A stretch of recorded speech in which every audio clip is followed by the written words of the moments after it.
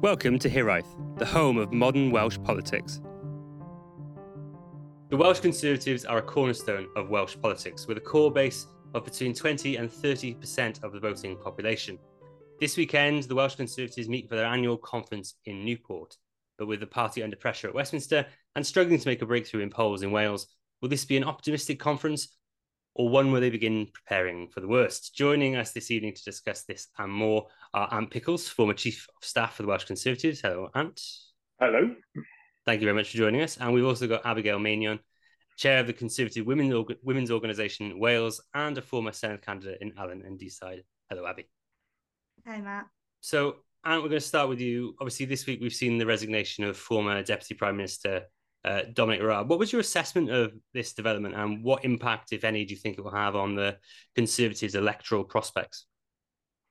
Well, it's been a long time coming, hasn't it? So one of the things that I think a lot of people were expecting was possibly a stronger report that was more critical of him and his behaviours. I think because it was more of a grey area where, whilst the findings were not particularly kind, they weren't damning as people were expecting. I think people feel as if he's been fairly hard done to.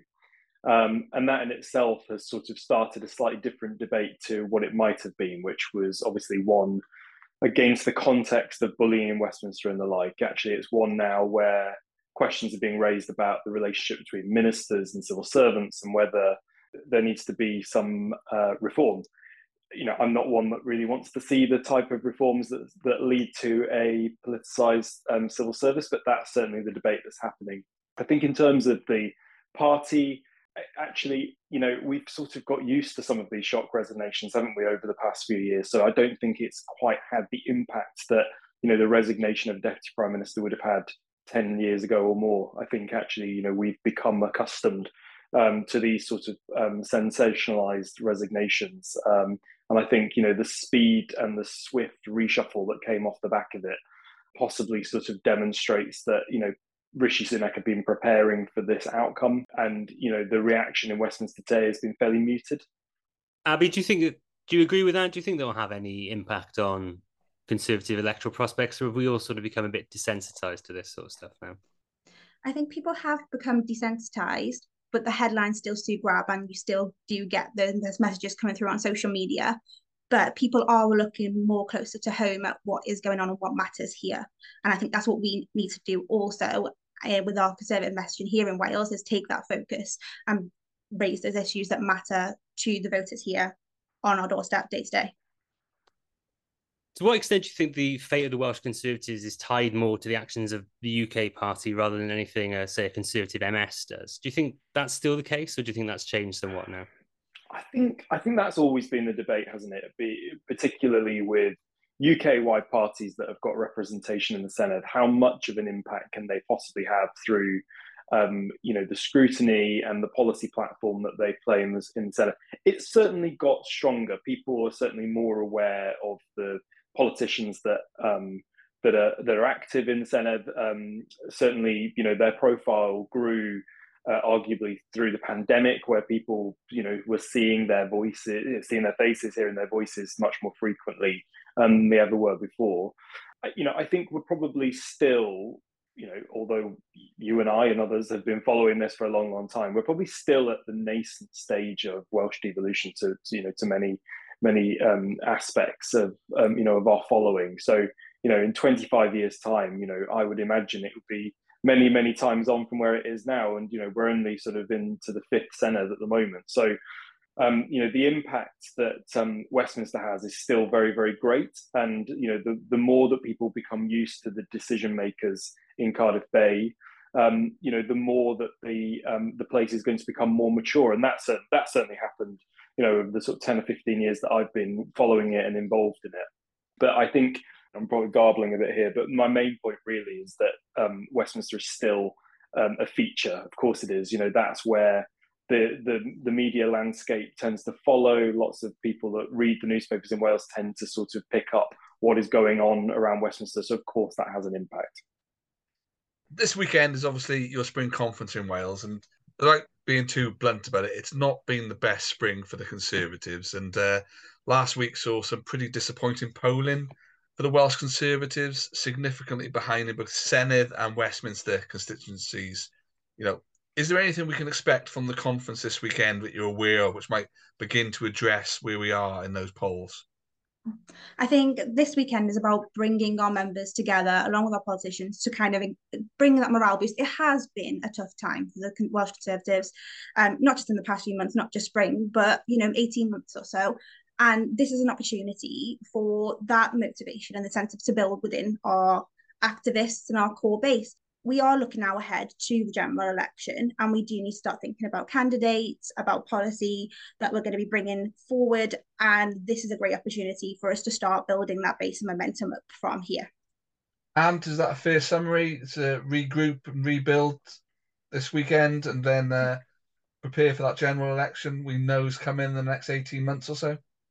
Yeah, so I think Abby's right there. So general elections, obviously the focus point, even though it's still some way off, that's where people's minds are, partly because the polls are as stark as they are, partly because I think that many in the Welsh Conservatives still feel that there's a lot to play for, that, whilst the polls have, moved against the party over the last 6 months and beyond, there is still a narrative there to be defined. Obviously, a lot of that is going to be on the economy. It's going to be based on the performance of the government in Westminster. But I think more broadly, I think there is this opportunity to try and create a narrative which is different to what others are talking about in Cardiff Bay. So, if you look at the way that, Andrew R.T. Davies is sort of framing himself, it's much more pugnacious than when he was first leader, the type of language, the positioning that he's taking. I think part of that is because he can see that, whilst Labour is dominant in Wales and there is a strong nationalist following as well, that the numbers of people that simply don't vote in the Senedd is due to apathy. And the way that you might be able to connect with those type of people is by using sort of straight language that cuts across the bows of how the sort of consensus language that we've become grown accustomed to has developed. So, I think that's probably what we're going to see a lot more of, particularly at this conference, where, people will be challenging the status quo, they'll be challenging lots of the policy failures as they see it in Cardiff, and, trying to sort of speak this new type of political language that we've probably not been used to over the first 10 or 15 years of the Welsh Conservatives and the Senedd. I'm going off script now, which will wind Matt and Richard. So do you think that apathy that and it is a large proportion, over 50% at Senedd election anyway, who don't vote, do you think that kind of apathetic vote really is where the Conservative kind of strategists see making some ground? So I think it always has been, but they've never quite known how to galvanise interest. So, there's obviously a tailing off that happens between those that go out to vote for a general election and those that go out to vote for Senedd elections. It's obviously getting tighter. There is a growing turnout for Senedd elections, but as you say, it's still over 50% of people that don't bother. They don't see how it connects with their lives. And part of that is that it can feel quite remote if you're not in sort of South Wales. If you're in Mid and West or in North Wales, the Senedd can feel quite a long way away. It doesn't feel like it's part of your life. Part of it, I think, is because the powers are still particularly opaque. People possibly don't understand the competence that exists there. So I think that there is that opportunity, and I think they obviously see the strategizing that goes on in the group in Cardiff is obviously to try and target those people and to try and get them either exercised about policy decision makers that currently are making decisions on their behalf, or to try and get them interested in an alternative message. I think both of those things are apparent from the way that they are sort of holding themselves in the Senedd. I mean, much as and picked up on the media attention that Andrew R.T. Davies's Twitter account's been getting recently. But do you think that that's the sort of stuff that only the people in the bubble are particularly interested in, and that really everybody else, is appreciating a new straight talking type of politics in Wales? I think the challenge that we have is that the media sphere that we have in Wales is, we've got a few platforms. We've got BBC Wales, we've got ITV, we've got Wales Online. But most of the news that you see is the national press. So it is really hard for us to cut through. And the tone of Andrew's tweets and media output, as well as the kind of new political language that we have, is more clickbaity, is what you were going to see and engage with a lot faster, because we don't have the scope or the spread that other news outlets have. And I think that's one of the reasons why we do have less engagement with the Welsh Conservatives or with Welsh politics as Westminster does, because it's not as in your face and we don't have as big or as deep as of a media here in Wales. If I come back to my chain of thought, which was around the polling from the last week or so, which I think it was Redfield and Wilton polling, saw Welsh Government itself have pretty negative figures on most areas that were the public were asked about, apart from handling the coronavirus pandemic. So with those negative figures in mind, why do you think it's still a struggle for the Conservatives to break through, despite, Welsh Government really not having that great a record in the big ticket items that they're responsible for? So that's a big question. I think one of the issues is that you've got this sort of, well, you've got the obvious points, and you've got the geographical issues where you've got that sort of close concentration of Labour constituencies and Labour votes in South and parts of the North, and where the Welsh Conservatives pick up the vote is either on the periphery of that or in, sort of the eastern coterie of Wales, if I can put it that way, on, Brecon Beacons. Sorry, that's a politicized word this week, but, mid and West Wales. We'll be coming back to that, Ant, don't worry.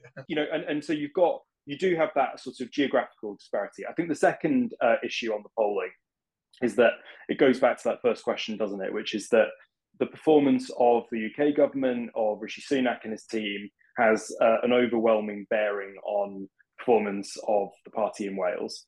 And I think the third issue is that, to really sort of cut through with the electorate in Wales, you've got to have a message which is going to apply to those that teeter towards other parties. So there is a right-wing part of the Plaid Cymru nationalist vote, but at the moment, the Welsh Conservatives are not applying any strategy towards those type of people in the way that perhaps Nick Bourne might have done in sort of 2007, 2008 time. So, you've got a thinner margin of people. So they obviously see that the way they're going to try and turn those polls that Kerry's just described around is to go after the people that just don't vote at the moment. And part of that will be, the sort of red wall strategy, so-called, going after kind of disenfranchised Labour votes who probably did vote for Brexit.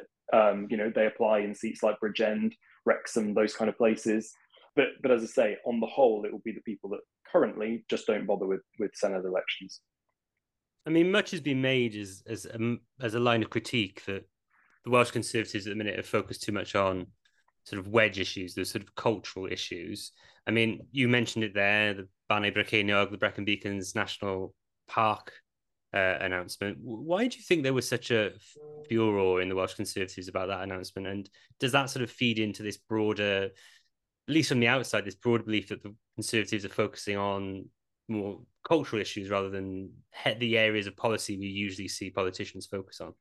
I think, well, one, cultural issues are more important in today's society. That is what people are engaging with. I think in particular with this issue, it was at a time when there are so many issues in Welsh politics. Betsy Cadwaladr in North Wales, that health board has gone back into special measures, and yet the focus is not on these key issues. It's on spending money on this name change when there are bigger things that do need our focus and attention. I think the Welsh language aspect of it, there is no problem with that. Like, everyone is going to call it what they feel comfortable calling this national park. So I don't think it's being an anti-Welshness. I think it's just genuinely, there are bigger fish to fry. Why is this a big, key, important policy that the Welsh government are focusing on when there is so much more that they could be doing right now? Yeah, so I think, from what I could see, I mean, personally, I don't really care. It doesn't matter. I think most people will know it as, either name, whatever they apply it in their own minds, that's what they'll call it. and good luck to them. But the issue, as far as I could see, was that it was one about the decision-making process and people getting upset that they weren't consulted, that it seemed to have come out of nowhere. I think the other issue is that you've got Conservatives who want to, proactively engage with the language, and they will see this sort of angry reaction to a fairly simple rebranding exercise as sort of taking them back. When there has been such an effort since 1999 and the advent of the assembly as was, to a stage where actually a sort of angry response is possibly what you would have seen in the 1980s, not in the early 2020s.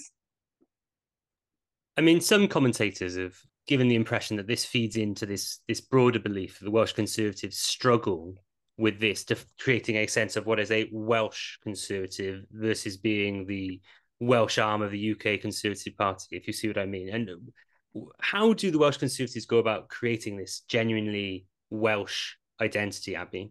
Well, obviously, there have been challenges between what is Conservatives in Wales and Welsh Conservatives. But I think it's important to remember that we are a Conservative family. So whilst we can have a separate identity here in Wales and a Welsh Conservative brand, that we still are one party and represent the same fundamental values. How do we differentiate? Well, it is looking at what matters here, and there may be some topics that we do differ on, but the Welsh language and the promotion and acknowledgement of Welsh culture here is where we will differ. But otherwise, those core values and the building blocks of both parties, which essentially it is confusing in the sense that you've got the Welsh Conservative Party and the Conservative Party, but we have the same building blocks. We are one, whilst also being kind of different branches of that Conservative tree.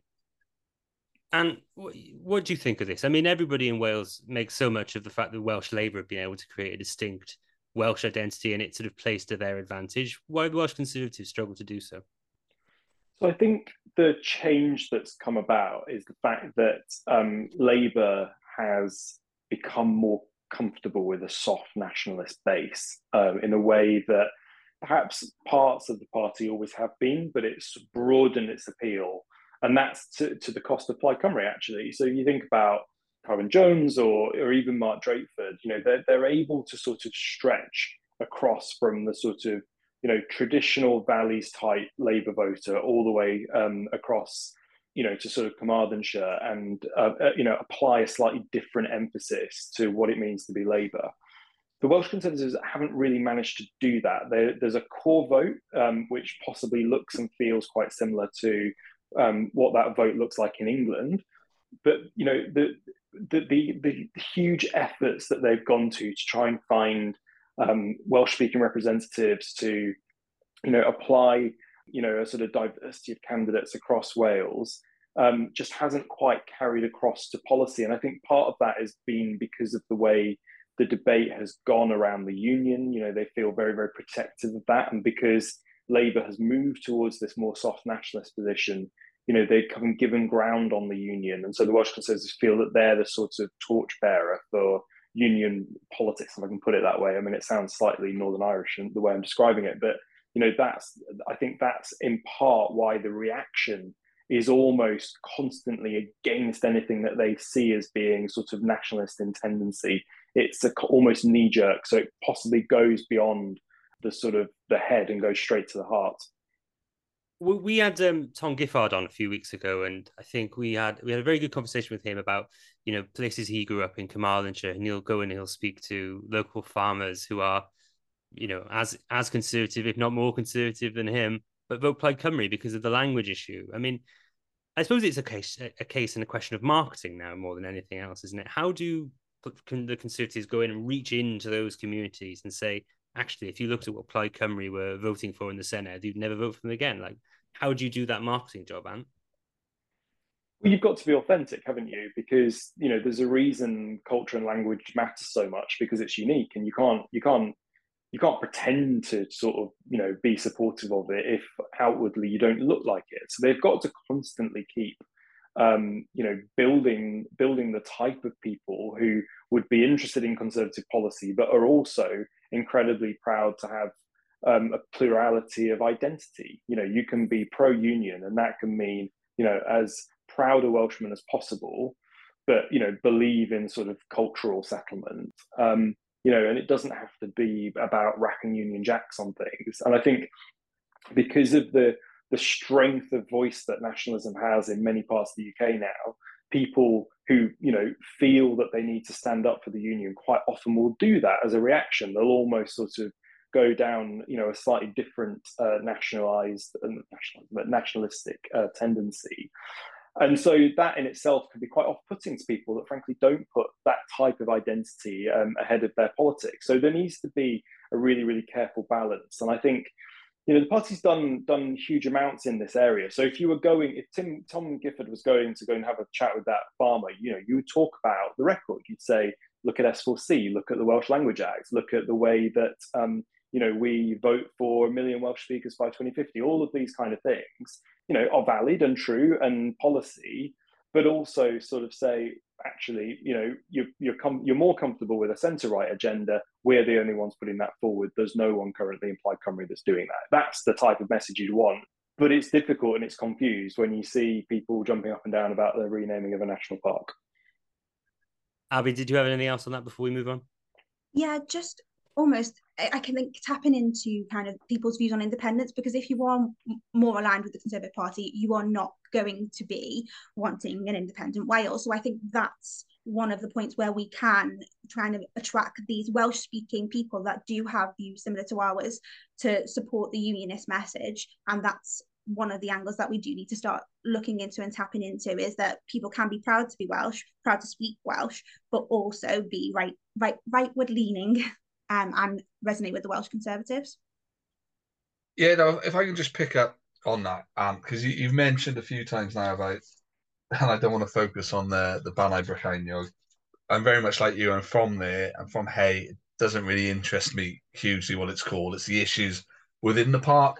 But that knee-jerk reaction to the name change really did come from the Conservative Party members in Wales. And, the furore developed from there. And as Abby said, it was taken away from issues like Betsy. And last week, the Welsh health stats came out, and they're not good again for the entirety of Wales. Is there something that the party needs to do to control the messaging and that kind of knee-jerk reaction to focus on the areas they really want to and could get that kind of wider buy-in? Yeah, I think it talks to a sort of fragility about how they feel, the things that they care about, the values they care about. So things linked to the union are being perceived, and I think they feel that they have to sort of stand up and promote. And there's a place for that, but I would argue that you do that through proactive policy on the economy and on standing up for constitutional settlement, all those type of issues. These sort of niche cultural things, would not get anywhere close to the attention they get were it not for the alternative reaction. The media love nothing more than to sort of get two opposing sides jumping up and down, shouting about it. And that's exactly what happened last week over something, relatively mundane, frankly. So, there possibly needs to be a better discipline there on these type of issues. We live in a modern pluralistic union where there's different voices and different traditions and different cultures, and you would do well to promote all of those things, and that's probably the best way for a unionist to promote the union into the future. They don't possibly see it that way. They see it as sort of being about nationalists trying to be nationalist. Well, fine, there's always an argument about these things, but frankly, as you say, there are bigger issues and bigger matters at play, and they should be, going after those and trying to create the same level of heat and debate about things that really, really matter to people. And it was a debate that probably all of us on this podcast followed, but did most other people, are most people talking about it tonight? No. Will they be talking about it in a few months' time? No. I think that actually a lot of our politicians do push these fundamental issues, but it's just not what we spoke about it earlier. It's not what the media pick up. They want these scandalised, polarised issues, and that's what's cutting through in the Welsh media. So it does seem like these knee-jerk reactions is all our politicians talk about, but actually every single week they're there on and on about the Welsh NHS waiting lists. They're on about education standards. All of these core issues we are shouting and screaming about, but it seems like it doesn't always cut through when the scandalised issues and topics do. The one other kind of policy area, which isn't so kind of like confrontational between the parties, I think the Welsh Conservatives in the Senedd have, got disagreement with the UK government on Barnett consequentials for HS2 and Northern Powerhouse, etc. For me, really positive statements have come out on that, and it's kind of very much part of a Welsh polity on that. But those are separate to the Secretary of State for Wales, who's been quite dismissive. Is there a kind of divergence within the Conservative ranks between the Senedd members who perhaps have got that sympathy towards HS2 and Northern Powerhouse, and the MPs who aren't perhaps there just yet? So I think that actually one of the political dividends really of the pandemic in terms of the voters' minds is that the decision makers really came to the fore. So you talk about Northern Powerhouse there, Northern Powerhouse Rail. Obviously Andy Burnham is the king of the north, as he's self-describing possibly, but everybody knows that he is a big voice in this debate. He possibly goes even further than Keir Starmer and his team go on these type of issues, and and likewise the Welsh Conservative group are differing to the UK Conservative Party on some of these matters. That's what devolution's about. You're always going to have an emphasis from different parts of the party. You see that with the mayors in England. You certainly have always seen it to a degree between the group and the UK party. And actually, if they do their job properly, they can change the minds of those in Westminster. So you only have to look at, from my time there, the debate around the lockstep and income tax. That was changed because of pressure that Andrew put on the first time round, and there were huge splits in the Tory group in the Senedd at the time. But no one's talking about reversing that now. You can put those pressures on. And actually, I think, as long as you sort of manage the party mechanics of having a disagreement on policy, particularly at a time when your conference is coming up as a prime example, I think you can manage it, you can deal with it. I think the problem is quite often lots of these matters can be sort of decided in Cardiff Bay and then they'll ambush the decision makers in Westminster, and that's what creates these splits. It creates the media narrative and the like. And I think actually the party in Wales probably got a little bit better since my time at managing those type of disagreements. Just to follow on from that, I think we've talked earlier about how do the Welsh Conservatives create their own identity and brand, and some of them we are going to disagree on or have different versions of what should happen regarding issues like the consequentials. But another point to come on to is, what do we mean, or who are we talking about when we say the Welsh Conservatives? Because are we referring to the Welsh Conservative group in the Senedd when we're talking about that, or is it the wider party, the MPs?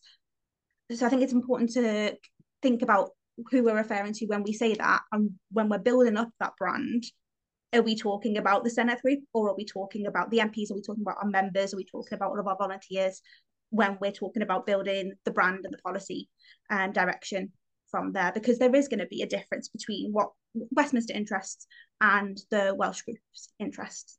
I've got one more question on policy issues and the differences between various things. And one of the areas which I'm interested in is that I find that some of the Welsh Conservative in the Senedd opposition sometimes feels a little bit like opposition for the sake of it rather than that kind of real ideological. So I'm thinking around the issues around second homes, and I've got interest in South Shropshire, really conservative area, and they've got really quite draconian policies on second homes by the local council. I just wonder why the Conservatives in Wales have got such an issue with what Welsh Government are doing in that type of area. Do you think it's sometimes simply opposition for the sake of it, or do you think there are fundamental issues with that? Penalising second homeowners is not the way to go. It depends which way we're looking at it. If we're looking at it as, those who are coming here with permanent holiday homes, or those who are using them as a business, we should not be penalising people who want to come and enjoy Welsh culture, what we have to offer here. It's a lovely place to be. Why would you want to penalise somebody for being here? But at the same time, we are not building enough houses here in Wales, and that's what we need to be looking at. I don't think that it's fair to say that it's kind of opposition for opposition's sake when there are important things to be raised, such as there are not enough homes for young people. Great, but how do we go about that? We don't penalise people who want to be here. We provide more space and more homes for our young people so that there is somewhere for them to go without taking away that money and investment that people are wanting and offering to our Welsh economy. And any thoughts on second homes or the tourism tax, things like that? I definitely have views on the tourism tax. So, look, I think the difficulty actually with all of these type of issues is that policy in itself is always really hard. It requires, proper evidence base. It requires analysis. It requires deep thinking, and quite often, if you've got a machine that you're facing which has got the support of the civil service, quite often, in responding to it with an alternative policy, it can seem a little bit knee-jerk. It can seem not particularly well thought through. But I think on tourism tax, they're certainly on the right side, because I gave evidence at the Welsh Affairs Select Committee in the summer on this. The evidence base is really poor. It's a very, very politicised decision, which is going to go against the tourism industry in Wales to a large extent. And they're certainly on the right side of the debate, particularly as far as the industry is concerned. But as I say, on the wider point, it is difficult quite often as the opposition to be able to put forward a proactive and alternative view that doesn't sound like opposition for opposition's sake, as you list it. I found that myself when I was there. You're often facing many, many different issues, so you've got to pick the ones that you're going to make your issue. And because of all of the different areas of competency, because of all of the different shadow ministers and their teams, sort of putting forward alternative, visions, quite often it will feel like it is just sort of opposition for opposition's sake, as you put it.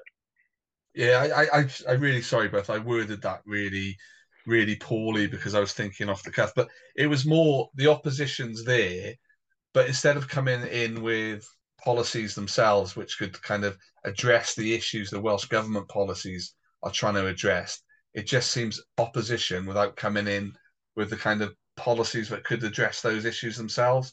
That's what I was trying to get in, but it was completely messed up. Take the tourism tax, right? So you've got an issue here where Wales arguably is going to be the first part of the UK that levies an additional amount of money on visitors coming to Wales, right? So tourism is, I think, the second biggest industry in Wales. Very, very large part of the economy. So it's a big decision that's going to have a big distortionary impact. The Welsh Labour ministers will point to lots of European cities that levy, just €1 on a hotel room or whatever. What they're not talking about, what the opposition in Wales are not talking about, is that if you do that, what you're going to do is you're going to create a more expensive experience, which is already expensive. Getting around Wales is expensive, whether you do it on a train, whether you come on a plane and then have to get a visa. All of these things, are cumulative. And so, yeah, you could just add an extra £1 on a night stay or whatever. But if you want people to come for 2 weeks and you've got a family of 4, actually a lot of that's a lot of extra money. So, it's that type of debate that needs to be had. I think what we have is a very binary debate where one side says we're going to do this and the opposition say, well, we don't like it, and that is it. There isn't the depth and the analysis to go into these type of issues. And my frustration is that tourism tax is something I'm really passionate about, and you don't really get that. You just get the headlines. So we are at this point, a mere week or so away from Rishi Sunak's big first test as Prime Minister, with large bits of England going to the polls in the local elections. Abby, you are sort of activist and door knocker extraordinaire. I always see you dotting yourself around the country. How do you see those elections going? And if they don't go well, can we expect anything to change at Westminster as we head towards a general election? It's hard to say how that's going to go. I know our local elections last year were not great, and this time around the polls are looking more positive on a UK-wide basis, but obviously in the red wall seats it's more of a challenge because there is that disconnect and kind of distaste for politics at the moment. If things stay steady, we still need to build back up towards that general election. And if things don't go so well, we still have the time to turn things around. There's a lot more that this government has to pull out of the bag. There's investment, and Rishi's 5 points that he's working through at the moment, we're just at the start of him picking up momentum to actually get ready in this term to deliver. So whilst we may get a not so positive result is it next week? Next week. It does not mean like game over for the Conservatives at all. There's definitely still room to claw it back and get on track. And what do you think? Do you think that a loss in next week's election will mandate some sort of big change at Westminster, or do you think it's maybe half time and the manager's going to stick with the team for a little bit longer? So you've got a challenge here, which is that they're going to be tough. There's no doubt about it. You've got a couple of different tests that you're going to see. You're going to see, can Rishi Sunak achieve better than the 1,000-seat loss that's being sort of either briefed out or talked about in the media in the run-up to them? He will be hoping the answer to that is yes. Where are the losses and who are the losses to is the second question. So if you look at the areas, like southwest of England, is there a potential Lib Dem revival that we might see? Northeast, is the red wall, so-called, going to be tested there? Albeit through council seats and that lens. You've also got elections going on in Northern Ireland as well, so there's potentially another test there. I think the difference this time though is that if you imagine the results come out on the Friday morning, on the Saturday you've got coronation, so automatically people are not going to be talking about local government elections. So he's almost saved regardless of what they are there. And then he goes on this sort of series of international summits. I think it's the G7, and then and I think the NATO summit coming up as well. So there's a whole range of things where he can look prime ministerial straight off the bat of these. So yes, they're going to be tough. Everybody knows that. It's just whether they tell us enough of a story that everybody, when time's settled down, can say, actually, the election still looks like it might be in play. Thank you so much for coming on to talk to us this evening. I've got one very easy, not at all difficult question for you both before we go. And it's really this. If you had to say what the one big challenge and the one big opportunity for the Welsh Conservatives is before the next election, probably next year at some point, what would they be? So I think the biggest challenge is that they're going to need to make the offer look fresh and new. And appealing, because let's face it, regardless of coalitions and very, very short parliamentary terms, it is effectively a fifth term. So that's going to be a big challenge to voters who, may very well feel quite jaded.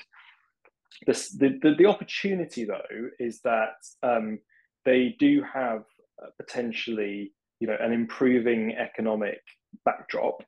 And if Rishi Sunak can point to these 5 tests as having been met and then moved on to, a series of potentially popular moves like tax cutting agenda and the like, then, there's possibly more space for them to play with ahead of that election and with a manifesto than people might feel right now. So I think it's a difficult landscape, but that's how I would sort of set it out.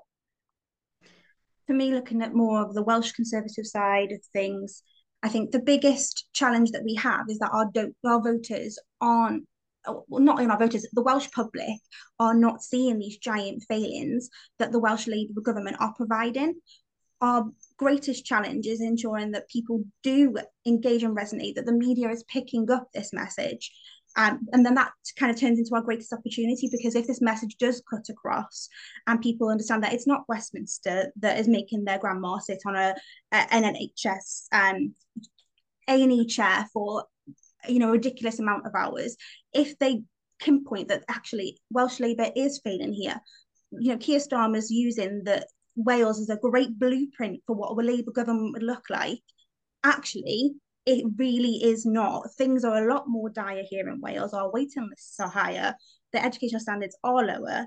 We're having more money spent per head here, but we're not seeing that resonate through our public services. So I think that's a great opportunity for the Welsh Conservatives. If we can tie in that kind of, look, Labour is not a better option here. You've already had it here in Wales for over 20, how many years are we on now? 20? Oh, I forget every time. Too many years.